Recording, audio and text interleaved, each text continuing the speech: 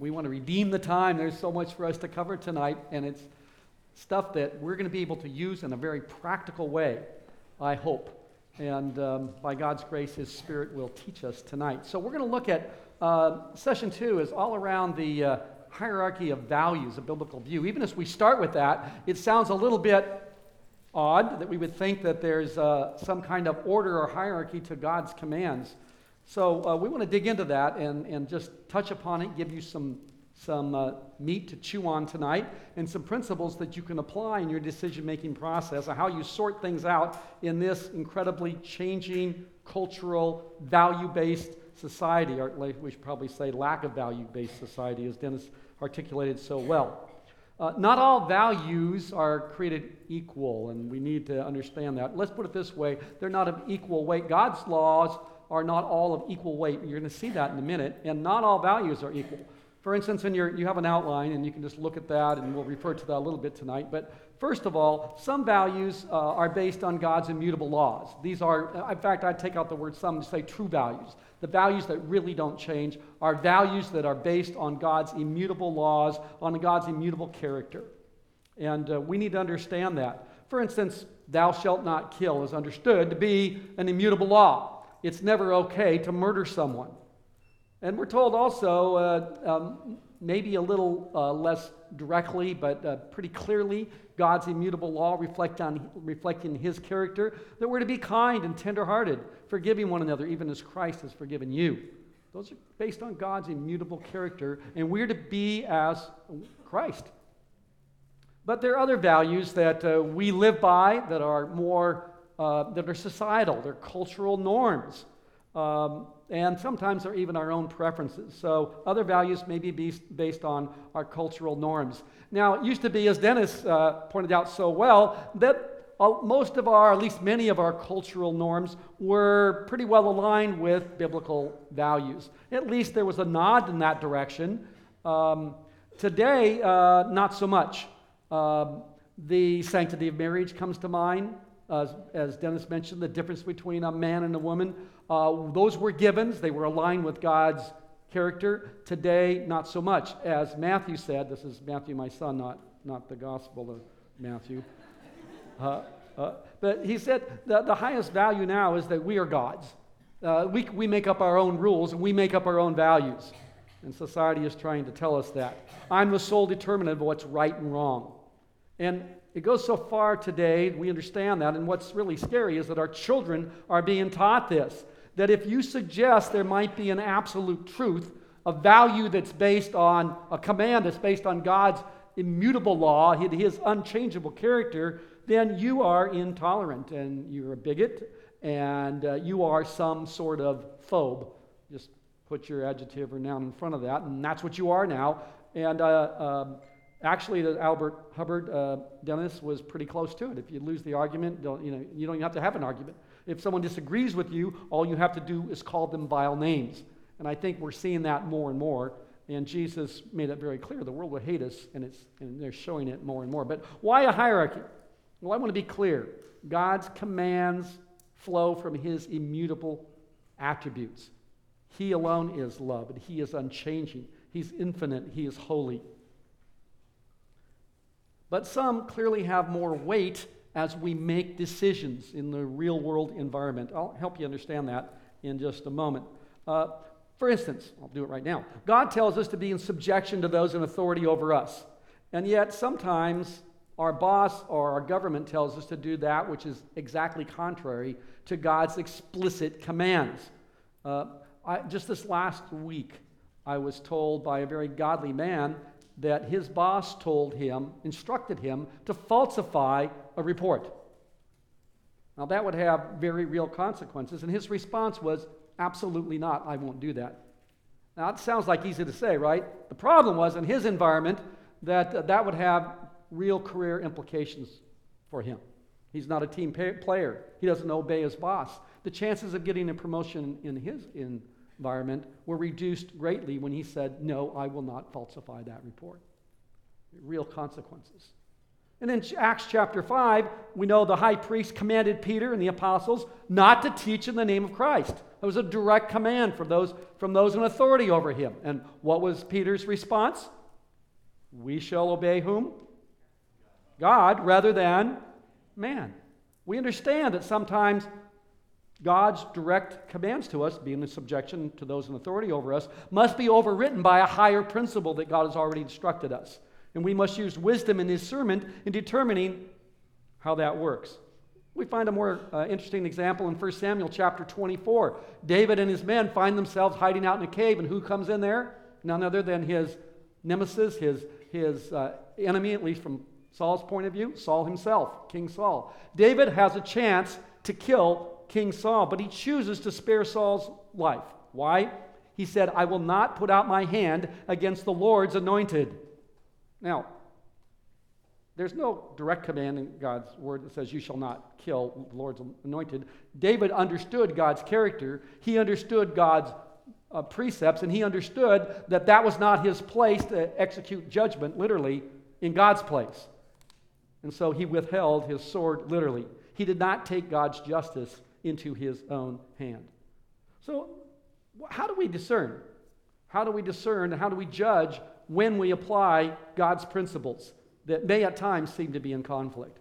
His commands, his principles, his precepts. Let me give you some tools to think about this. Some of God's commands are temporal in nature. They're God's explicit commands, but this is in your outline now, they're temporal. What that means is they were ceremonial. I think most of us understand that. They were God's means of teaching and illustrating a higher truth.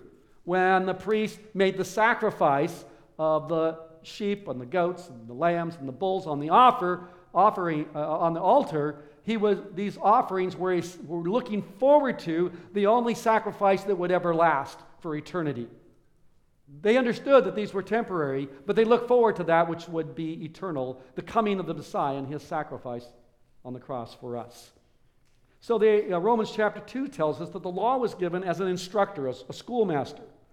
In Romans 3 and verse 20 it says, for by works of the law no human being will be justified in his sight, since through the law comes knowledge of sin. The law was there for a purpose, to teach us that we can never keep it. In Hebrews chapter 9, the whole chapter, I wish we had time to look at that, but basically it says the sprinkling of blood of sheep and goats will never cover sins permanently. Only the blood of the Lord Jesus Christ. We understand that. The ceremonial law was there for a purpose that we might learn. Hebrews 9:23 and 24 says, thus it was necessary for the copies of the heavenly things to be purified with these rites. But the heavenly things themselves were better sacrifices than these. For Christ has entered not into holy places made with hands, which are copies of the true things, but into heaven itself, now to appear in the presence of God on our behalf. So it goes on to tell us that Christ doesn't have to keep offering himself annually or repeatedly for us to be saved. He died once for all. We understand these precepts. We understand these principles, or this command. These are God's explicit commands to the priest, to the nation of Israel, but they were temporary to teach us. But then we have God's commands that are eternal, and they're moral commands based on God's unchanging character. You remember the scribe that came to Jesus? This is in Mark. If you have your Bibles, you might want to turn there. In Mark chapter 12, the scribe comes to Jesus. He comes into the temple. He hears Jesus teaching and dialoguing with the priests, and he perceives that Jesus was rightly answering them. And he asked Jesus directly, so which commandment? This is Mark chapter 12. I'm in verse 29 or thereabouts.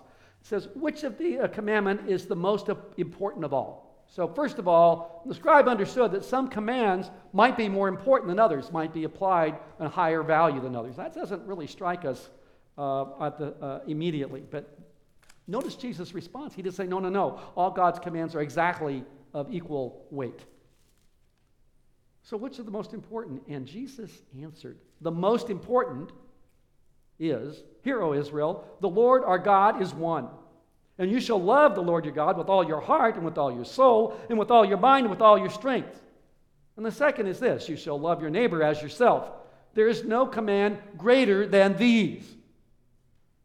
Jesus is making it absolutely clear that there's a fundamental, basic command that, if not met, renders all the other commands less valuable to us, or moot in a real sense. He understood that. There's no greater command. We must start first by loving the Lord our God with everything that we have. And then our obedience to the other commands has context, makes sense. So we have these commands that are explicit, the ceremonial, and we have the commands that are eternal and they're unchanging. Secondly, you have principles in God's Word that are taught to us. They're often accompanied, there are commands, but they're commands that have stated consequences. Stated consequences. They're rules of life. If you're filling in your blanks there, if you haven't already written in something else I said, the principles are rules of life with stated consequences. For instance, Jesus made it very clear. If you forgive others their trespasses, your heavenly Father will forgive you. Wow. What that means is that if we're consistent in applying the love of Jesus in forgiving others, that we're in a position to receive God's forgiveness. Now, he goes on to say in verse 15 of Matthew chapter 6, but if you do not forgive others their trespasses, neither will your Father forgive you yours. Pretty clear consequence, isn't it? Now, we understand that the only true forgiveness that we can give other people is through the power of the Lord Jesus working in us. That the working of the Holy Spirit in us, and we can only forgive as we have been forgiven. But we understand that this is a command and there are consequences. And if we fail to forgive one another, neither will our Father forgive us. We suffer the consequences of that. We also find in 1 John chapter 2, do not love the world or the things in the world. It's a command. If anyone loves the world, the love of the Father is not in him. Let's understand the consequence. If we love the world, there's no way, there's no room for the Lord to love us. The love of the Father is not in us. We cannot love the world and love God at the same time. John makes that very clear. For all that is in the world, the desires of the flesh and the desires of the eyes, this is John chapter 2 and verse 16. The desires of the flesh, the desires of the eyes, and the pride of life is not from the Father, but is from the world. And the world is passing away along with its desires. But whoever does the will of God abides forever. Principles, the rules of life with stated consequence, both good and bad. Then you find precepts in God's Word. Now, these are also rules of life that are generally and usually true. Unlike these principles that we were looking at, no, those are true. You love God, you love the world, you can't love God. This is a precept, is a rule of life in your outline, a rule of life that are generally and usually true. I tend to go to this Proverbs 6 a lot, probably because it was pounded into my brain as a kid. You know, that laziness leads to poverty. Okay? I got that. And it says, you know, how long will you lie there, O sluggard? When will you rise from your sleep? A little slumber, and a little folding of the hands to rest. This is not your Sunday afternoon nap. This is just being lazy. And poverty, this is Proverbs 6, verse 11, and poverty will come upon you like a robber and like an armed man. The King James, I like it better because it says it'll come upon you like a vagabond, you know, like a homeless person. You know, don't be lazy. So, but the problem here is if we take this absolutely literally, we're going to be disappointed because we all know people that actually are lazy. And we know that this is a rule of life that is generally and usually true, but the exceptions prove the rule in this case. So we know people that have maybe one big idea and they make a lot of money, but they're really lazy. Or they win the lottery. There's not many people do that. That's all a big lie, by the way, if they tell you you're going to win the lottery. But occasionally somebody does, one out of several million. And all of a sudden, they are rich, at least for a season. But it doesn't change if they're lazy. They're still lazy, right? Or they inherit a fortune. And I've met a few people like that. So the exception, though, proves the rule. You also have an interesting, I found this fascinating. I was, last week in the sermon, I was mentioned the fifth commandment, thou shalt thou shalt honor your father and your mother. And you remember the promise that goes with that? That your days may be long upon the earth. You remember that? Well, if we honor our father and mother, that's not an absolute, that is an absolute command based on God's absolute character, unchanging. We should always, without exception, always love and honor our father and our mother as long as they're on this earth. But then it says that your days may be long upon the earth. Well, we know people that have honored their father and mother and they died young. That's a precept. When people who generally honor their father and mother have their act together in a lot of other ways and generally obey other commands. And as a result, they live longer lives. God blesses them. There's a direct correlation. So what you have here is an absolute command based on God's unchanging truth, combined with a precept here that generally you're going to live longer. I'd suggest that you obey both.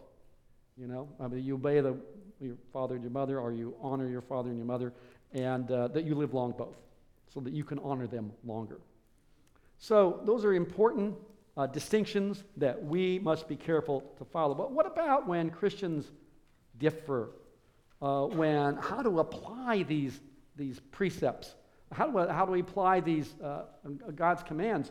Jesus didn't give us a list of all the rest of the commands after he said, thou shalt love the Lord thy God with all your heart and strength and mind, soul and mind and strength, and your neighbor as yourself. Those were the order that he gave to us. Love God, love your neighbor. Then he didn't list the rest of the commands and tell us what order they go in. It would have been helpful. We could just check the box and see which one we apply in a given situation. We have to use discernment in figuring this out, especially in this day that we live in. We must discern between God's unchanging moral commands and our application of how we apply those commands. So, for instance, we know God's Word tells us very clearly in many, many places. I didn't even begin to try to give you all the verses, but I encourage you to look up poor, sojourner, foreigner, and alien in your Bibles. Okay, so the poor, sojourner, foreigner, and alien in your Bibles, and you will find dozens and dozens of commands that tell us how we are to treat foreign people, the poor in our country. Very explicit. So how exactly do we serve the poor and care for the poor? What is our responsibility? Is that our job as a church only, or do we expect the government to do some and then we do some? And we kind of all join together, maybe our neighborhood, maybe the local Elks Club, they'll help out, and we'll all sort of make that happen. Well, the answer is not absolutely explicit. Some of you may say, I'm gonna obey those commands by helping immigrants and people that are coming across the border. I'm going to come alongside them and I'm going to help them. And I don't really care if they're legal or illegal. They need to be fed. Some of you are there. You get that? Because that's the command of God, Scripture, and I'll let the government worry about legal and illegal. I'm just going to make sure that they have food on their table and clothes on their back because I care for the poor. Others of you may say, no, actually I'll help the poor down at by Angel Stadium in those tent city. I'm going to go there on a Saturday and I'm going to help out there. So we need to be careful that we understand that we apply God's rules, God's precepts, God's commands differently at times. And it doesn't make us one person righter than another person or more right than another person. In many situations. And then maybe it might even be similar to that in how we honor our parents. Some may choose to honor their parents in one way, and another person may choose in another way. I don't have time to get into that, but you might want to think about that. Or here's one, how we even honor the Sabbath.